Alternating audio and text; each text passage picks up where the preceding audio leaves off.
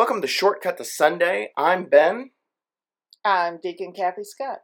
And this is for Sunday, December 2nd. Now, Kathy, this is your first time joining us on the podcast. So you already threw it there in your intro as to your title, your official title here at Holy Family in Fishers, Indiana. But tell us real quick a little bit about the work that you do here. What is the life of a deacon like? Well, the deacon is a non-stipendiary, meaning that the church doesn't pay. Oh, okay. I was going to say deacon, fancy words for volunteer. Yeah, exactly. It's a $5 word, but you don't get even the $5. So I have a day job, and working as a deacon is on the evenings, and obviously Sunday and lots of Saturdays too. So what I do during my day job is work as a clinical social worker, and I'm also an attorney. So I split my time between doing a variety of jobs. So you're incredibly smart, although I'm sure you wouldn't accept that kind of praise. But we're gonna put that to the test because I think you're gonna out yourself here as a smart person. Yeah, during our conversation. I doubt it. But yeah, so that just to give I just wanted to give a little insight of maybe a little bit of your background and where you're coming from as far as how, because we all kind of internalize these scriptures coming from different points of view and different experiences. So I wanted to kind of color your background a little bit before we get going, and just to share with the audio listener at home, to prove that you you're not reading from prepared remarks. You recently lost your phone. Yes. So it's in the car for someplace. Sure. This is not scripted. No, not at all. So okay, well, like I said, this is for December 2nd, and so the readings as we have we're coming into Advent here, and so this is the reading for the first Sunday of Advent, and we start off with Jeremiah 33. And to read that out here real quick, it says, "The days are surely coming, says the Lord, when I will fulfill the promise I made to the house of Israel and the house of Judah. In those days and at that time I will cause a righteous branch to spring up for David, and he shall execute justice and righteousness in the land. In those days Judah will be saved, and Jerusalem will live in safety, and this is the name by which it will be called, the Lord is our righteousness." So right off the bat, we have a promise that is the promise that he made to Israel and Judah different, because the scripture does kind of take the added time to identify them separately. Is it a different promise, or is it a similar promise? I think it's a unifying promise, and we read it as Christians as that the branch, the righteous branch, that's going to spring up from the house of David as Jesus. Okay. And so that's why Jeremiah, who is a wonderful prophet and who always was getting in trouble for running his mouth and against the political structures at the time, that's why he is offering hope. And this first Sunday of Advent, the theme is hope. Mm-hmm. So this is what we get in Jeremiah, is that hope that the line of David is going to continue. Okay. So this is Jeremiah promising that hope. And obviously, I don't think the Jews would see it that way. They were going into exile with the Babylonians, and so Jeremiah soon will be imprisoned. So it's a very chaotic situation that Jeremiah finds himself. So he is saying, your line will continue. Mm-hmm. The line of David will continue. Have hope. Now, did that promise expressly continue saying like your genealogy will continue to the Messiah himself, or was it just simply generation upon generation? Generation upon generation. Okay. Your line will continue. I gotcha. Okay. So regardless of what's coming up, what's currently happening, what's about to happen, take heart, your sons, your daughters, your genealogy will live on. It's not dire straits for the house of Israel and the house of Judah. Right, but it certainly felt that way at the time because Sure. they were going into exile and again a very chaotic time, not unlike our own. Not unlike probably choose a period in time, and Exactly. It kind of seems as though that is a recurring theme throughout humanity of the sky is falling, the world is coming to an end. And you look at the Holocaust, Sure, where everything completely is in a state of destruction mm-hmm. for the Hebrew people, and reading Jeremiah, I said, no, there is hope. Mm-hmm. This line will continue. God will save us. God will bring us through this. Interesting. Now, and what I was thrown a little bit by the way that this verse ends, that the scripture reading ends. It says the name, and this is the name by which it will be called, and then in quotes, the Lord is our righteousness. Is that referring to? Is there like a Hebrew name that is originally inserted here? I would imagine there would be. And okay. I don't know that. Okay. Yeah. Stuff. But again, as we read it and as the church puts it in there, it's like, oh, righteousness. Oh, I know what he's referring to. But in essence, it's a little deeper than that. But we read it as Christians, and we read this as, he's talking about Jesus. I gotcha. Interesting. Very, very interesting. So it sounds like Jeremiah is a book that has a lot more interesting aspects to it than I think the average Sunday goer may get the impression. We don't read from Jeremiah like it's it would be few great. sermons, few homilies are done on the book of Jeremiah. You know who will give a homily on the book of Jeremiah because he's a prophet is a deacon, because deacons are called to exercise their prophetic voice. And so when I teach the deacons in our diocese, we spend a lot of time with the prophets. Interesting. Because the prophets are kind of our go-to guys as far as, Micah, Jeremiah, Isaiah, who writes so beautifully. They are the prophetic voices that speak truth to power. Interesting. And that's really the call of the deacon to go, yeah, this isn't really right here. So let those priests have their gospel homilies. The call of the prophet and the call of the deacon is the same as to comfort the afflicted and afflict the comfortable. Okay. And so you'll see that in all the prophetic writings, but Jeremiah is just a wonderful, wonderful book. It's a very hefty book in the Old Testament, but it's a wonderful book to help you find your own call to that prophetic voice. Interesting. Okay, very good.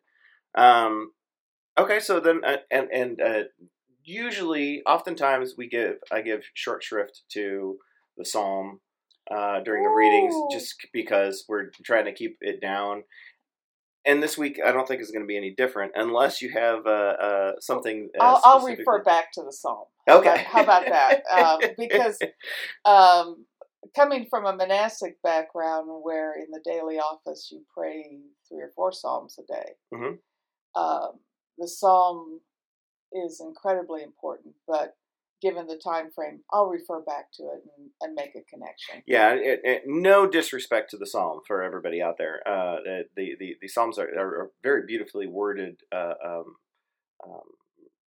readings. It just as far as like being able to delve too much into like a background of what was going on at the time. Well, it's a lot more difficult to kind of get under, dig in and get something truly behind the scenes on those.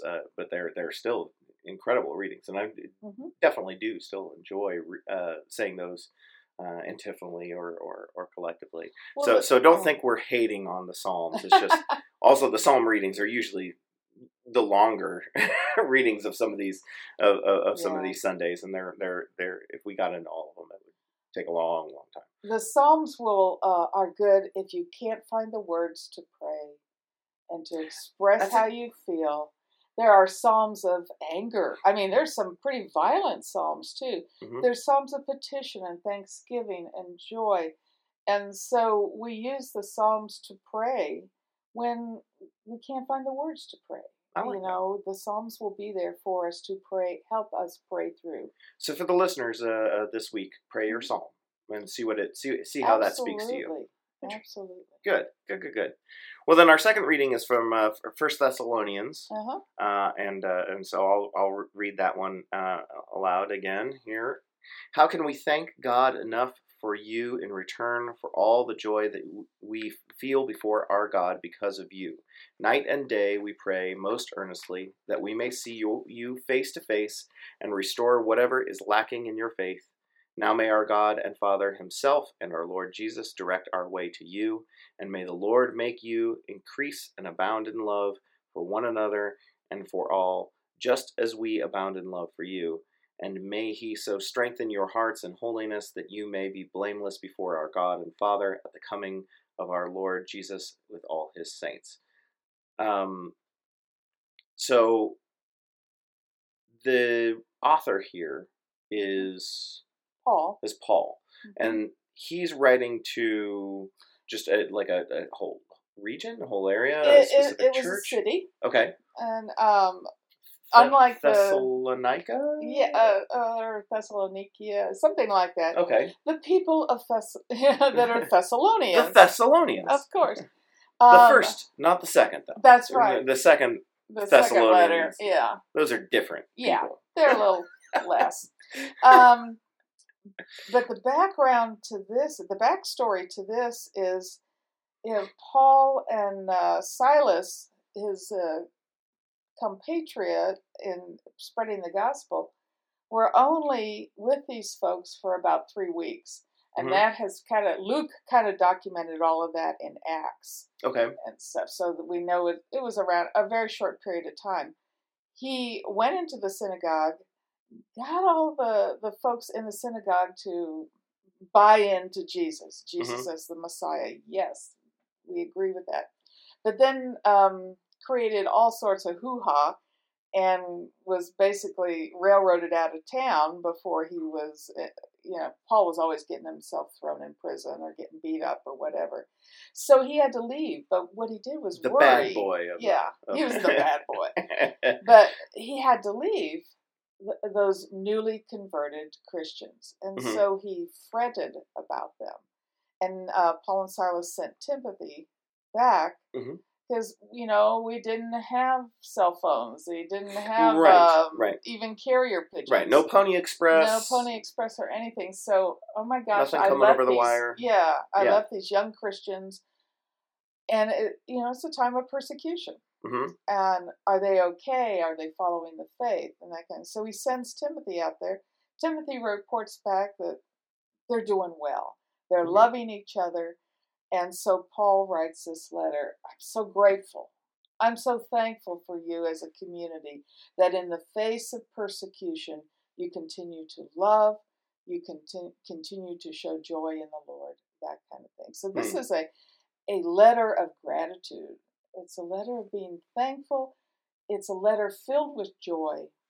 And it's a letter saying, continue to love each other, even in the midst of persecution. So now you see in the theme here, persecution by the Babylonians against the Hebrews. And overcoming that. Yeah, and staying hopeful in that.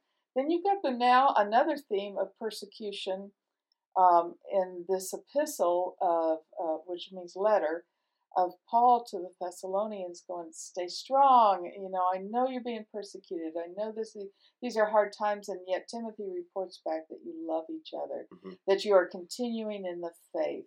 And I rejoice. I'm thankful for that. So again, now you're seeing this persecution, which is going to set you up for the gospel. So we are being set up. You're being set up in the best possible way. To learn something, to connect with something. So now, so that means when this starts off, it's using words like you. There, he's referring to. So when he said, "How do we thank God enough for you?" and because of you, he's referring to them The as royal you. the royal you, Yeah. the group of The group of Thessalonians, the new converts, the new Christian converts. Gotcha. So would that have been? Would they have read that as inclusive or exclusive? In that, like, would they have read that as we as a group of Thessalonians, or would they have read that as we as the group of the young church? Or maybe a little bit of both. I think a little bit of both, and they would have seen themselves as sort of huddled together against the persecutors, and so they would see themselves as new Christians, as identified with Christ. Gotcha, as part of the larger picture, and another reason to take heart that you're not, while you may feel like an island out there all alone being persecuted by the Babylonians, you're part of a larger community. With the Jews. Yeah. Okay. Anything else on? No, it's a beautiful reading, and as Paul says, we abound in love for you. Mm-hmm. This could be a reading for us today, and I can see it used as a blessing for a congregation. Mm-hmm. Even in the midst of craziness in the world, you are holding faith. You are believers in the word of Jesus, and as our presiding bishop talks about the Jesus movement, you're followers of Jesus. How wonderful is that? And that you take this on and commit to this. And so we can read it for ourselves today, too. Well, I think one of the other things that, now that you've given a little bit of background on the reading here, that jumps out to me and I find interesting is talking about he's praying night and day that we get to see you face to face. And while you pointed out that's because felt like his time was cut short and he had to run back. I also kind of like it just individually on its own, that kind of the wording of, not only do we pray for you, but we hope we can see you again in person so that we can express this gratitude. That it's not just kind of a nebulous, I'm praying for you, but hopefully I don't see you again. Hopefully we meet again. But you catch a little bit of Paul's personality too. He is the king of hyperbole. Mm-hmm. I am praying for you day and night. Right, day and night. And day. It's Cole Porter. I can't tell the difference. Perhaps even praying the psalm that we skipped over. Yeah, but I'll come back to it. So no, I like that. That's very, very good information. So then moving on, we've been set up, as you said, for Luke 21, and that one's a little bit longer, but I still want to read it, so that we have it all covered here. There will be signs in the sun, the moon, and the stars, and on the earth distress among nations, confused by the roaring of the sea and the waves. People will faint from fear and foreboding of what is coming upon the world, for the powers of the heavens will be shaken. Then they will see the Son of Man coming in a cloud with power and great glory. Now when these things begin to take place, stand up, rise your heads, because your redemption is drawing near. Then he told them a parable, right in the middle of it. Look at the fig tree and all the trees. As soon as they sprout leaves, you can see for yourselves and know that summer is already near. So also, when you see these things taking place, you know that the kingdom of God is near. Truly, I tell you, this generation will not pass away until all things have taken place. Heaven and earth will pass away, but my words will not pass away. Be on guard so that your hearts are not weighed down with dissipation and drunkenness and the worries of this life, and that day catch you unexpectedly like a trap. For it will come upon all who live on the face of the whole earth. Be alert at all times, praying that you may have the strength to escape all these things that will take place and to stand before the Son of Man. So again, following that theme and folding back in that theme of persecution, that there's a distress among nations, and there's fear and foreboding signs coming due. But take heart, take hope. There is something beyond that. But I like the really short little parable. there in the middle about the. I'm not entirely sure why a fig tree was specifically pointed out there, but it's signs sometimes a fig tree is just a fig tree. Sometimes a fig tree is a fig tree, except when it's not. And but kind of pointing out, so because you can see that, and they use the word. The scripture uses the word summer. I think here in North America, pretty much we would use actually spring probably in this parable. Once you start to see leaves, you know that.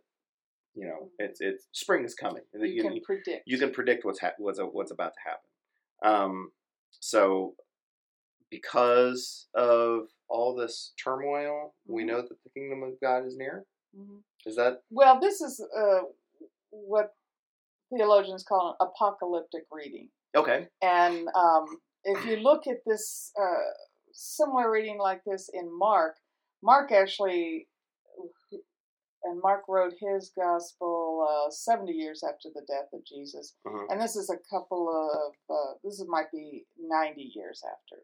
Okay. And so Mark was a little more specific. Oh yeah, Jesus is, going to come back and this is going to happen. Luke, hedges his bet a little bit on that. He's a little more global and all these things are going to happen. So that, and he puts those words into the mouth of Jesus, and it's once again, when you look at the readings of Advent, you think, why do I have an apocalyptic reading in the beginning of such a happy and joyful season? Sure, but because this is Christmas, not Easter. That's right. It's right, and you think, well, this doesn't make any sense. But in reality, it does, because it's only the commercialism that we get caught up in during these 4 weeks prior to actually. I don't know what you're talking about. Yeah, it's not like Christmas threw up all over everywhere that I go. After Halloween. After Halloween. We didn't even get to Thanksgiving. Yeah. Well, and that's the beauty of churches that observe Advent. This is really a time of waiting. And this reading is a wake-up call. Okay. So this is about anticipation. This is about, slap in the face. What do you mean? This is when I put out all my lights and, put Frank Sinatra on singing Christmas carols and Barbra Streisand, and who can figure that out? But I'm more of a Bing Crosby guy. But go ahead. Yeah, same kind of thing. Advent is this time of waiting and calling forth, and it was a penitential time. In fact, we didn't even have Advent, the idea of Advent, until around the 6th century. And it started with the Lutherans, as far as one of the readings I was doing on it. So it's like, wow, this is really a time to sit back in the midst of turmoil, and you can look around and say, whether it's global warming, whether it's policies that are in place, whatever is going on in the world, you can identify turmoil. There might be not signs in the sun and the moon and the stars. This is ancient language that we're looking at now, saying the same thing of there's a lot of distress in the world. And in the midst of the distress comes a Savior. So in the midst of our trials, in the midst of the trials of the Hebrews, the branch of David will continue. In the midst of the persecution of those new Christians, the Thessalonians, keep loving, keep the faith, I'll return to you, as Paul writes. We'll see each other again. In the midst of the disaster around you, a Savior is coming. But wait, listen, be quiet. Advent, as I said, was a penitential time until more recently. Where there was fasting, it looked more a little like Lent in the liturgical church. Well, thank goodness we got rid of that. I can only take sneak one. in. I can only take one Lent a year. Sorry, Yeah, go ahead. And coming from my study of Celtic spirituality, a Celtic Advent started the middle of November and will now go through until Christmas Eve.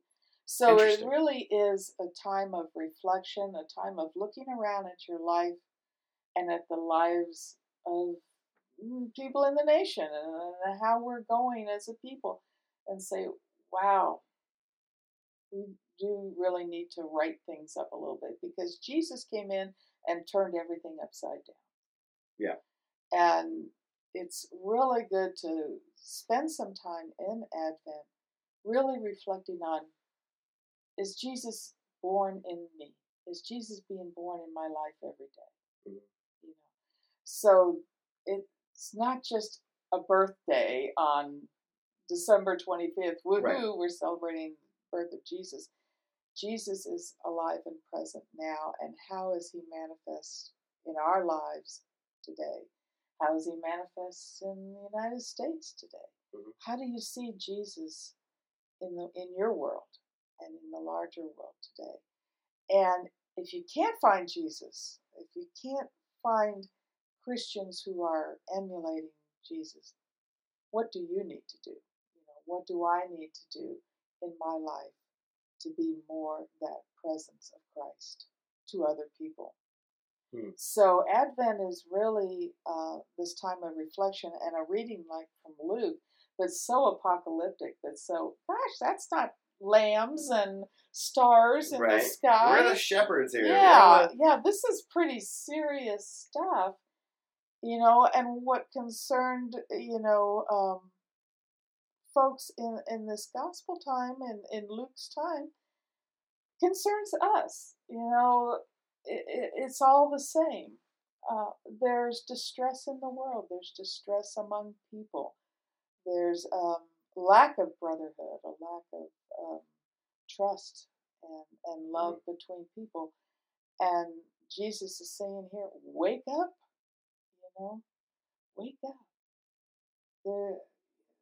It doesn't have to be this way. How do you see the kingdom of God coming into your life? You can predict the summer because the fig leaves start to bloom on the fig tree. Mm-hmm. Well, that's pretty obvious. But what do you predict when disaster is all around you? How do you work with that kind of knowledge? What do you need to do to make Jesus real and present right now? Interesting. Very. I have to ask this question because it stands out to me a little bit with this reading. The one verse, the verse that takes place after, so I'll point out first. Heaven and earth will pass away, but my words will not pass away. So let's remember, that this message of hope continues eternally. Mm-hmm. But the verse before it, and far be it from me to point this out about Christ himself, but it says, truly I tell you, this generation will not pass away until all these things have taken place, talking about the kingdom of God. Did that happen? Like did that happen before that generation passed away? Well, Luke has put these words, and so I imagine Luke was doing his own little shaking of the shoulders of folks. So this these lines are directly pointed towards the people of the time, the listeners of the time, as all the gospel writers are really writing to an audience. They're not writing abstractly. They're writing to folks who are listening to them and going, oh, I'm in this generation. Oh, what do I need to do? How do I need to act? Kind of thing. So Luke doesn't have that time frame, but he's still going to shake some shoulders. Gotcha. This is to point out to the listeners of the time. Look, I am talking to you. Right. This does not pass. Right. This does not pass on to generations later on will have to, Now listen up. yeah, this is for you, and you know, and I suppose as after I asked that question, something dawned on me, I guess, a little bit, is for generations past, which obviously that generation has passed away, and for the generation in the future, which we are in now, to read these words, you can kind of interpret them in your own way to still potentially be correct. That the kingdom of God is here on earth and continues to reside, and that this call still has meaning for this generation, because we're working towards God's kingdom here on earth, not necessarily something that comes and strictly ends and. Well, absolutely. The scriptures are organic; they're alive today, and so when we read this today, it's for us. We're not reading an old document. Oh, that's what was said then, and this is how they responded then. No, this document should be shaking our shoulders. It should, yeah, it is. We are the generation now, and Luke is writing saying, "Wake up." Sure. Our experiences don't be complacent. Our experiences and our backgrounds may be different, and our situation may be different, but that doesn't mean that this does not hold a message still for us. It holds an incredible message for us. That the kingdom of God is to come, but the kingdom of God is here also. And so, how do you live if you are a resident of the kingdom of God? How do you handle and maybe we're not necessarily persecuted as the Jews were persecuted, as the Thessalonians were persecuted. We in some ways suffer more deeply from our complacency. Oh, everything is just fine. I've got a good job. I've got a good life. I go to church on Sunday. I've got a wonderful family, la, la, la, let's not rock the boat. And what can happen that then we suffer from complacency, not necessarily persecution. We suffer from being possessed by our possessions. And so our trials, our struggles are different, but they're the same. Because we need Jesus, just like the Thessalonians needed Jesus, just like the Hebrews needed Yahweh to see them through their persecutions.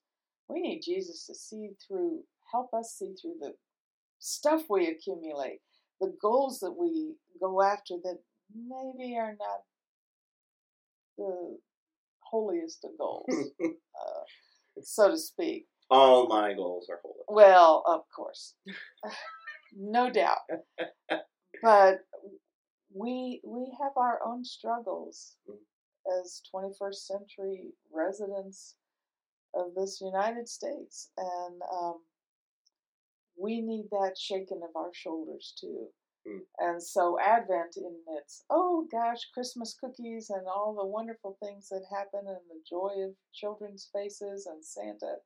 And then you get these apocalyptic readings that are like, wake up, wake up. Do you know what it means for the Son of God to become incarnate and walk this earth as a man? What does that mean for you as a person? And those are probably the more contemplative type of questions that we can and should ask ourselves. What does it mean this Advent time? A challenge in Advent that I am considering, and don't know if I have the courage to do it, is to shut off social media for those 4 weeks and really spend time with God instead of spending time with my cell phone. Well, if you can't find your cell phone, the decision will be made for you. You're right on that one. Well, what more can be said? I guess the answer is join us on December 2nd, and you'll find out. for our service. But in the meantime, I want to thank Deacon Kathy for joining us and sharing some of her insight and her wisdom. And despite our best efforts, we still did not get under 30 minutes. Oh, I'm so sorry. Oh, no, don't be sorry at all. On. Don't be sorry at all. Okay. So thank you so much for joining us. This was Shortcut to Sunday, and I was Ben. And I'm Deacon Kathy. And we'll catch you next time. Bye.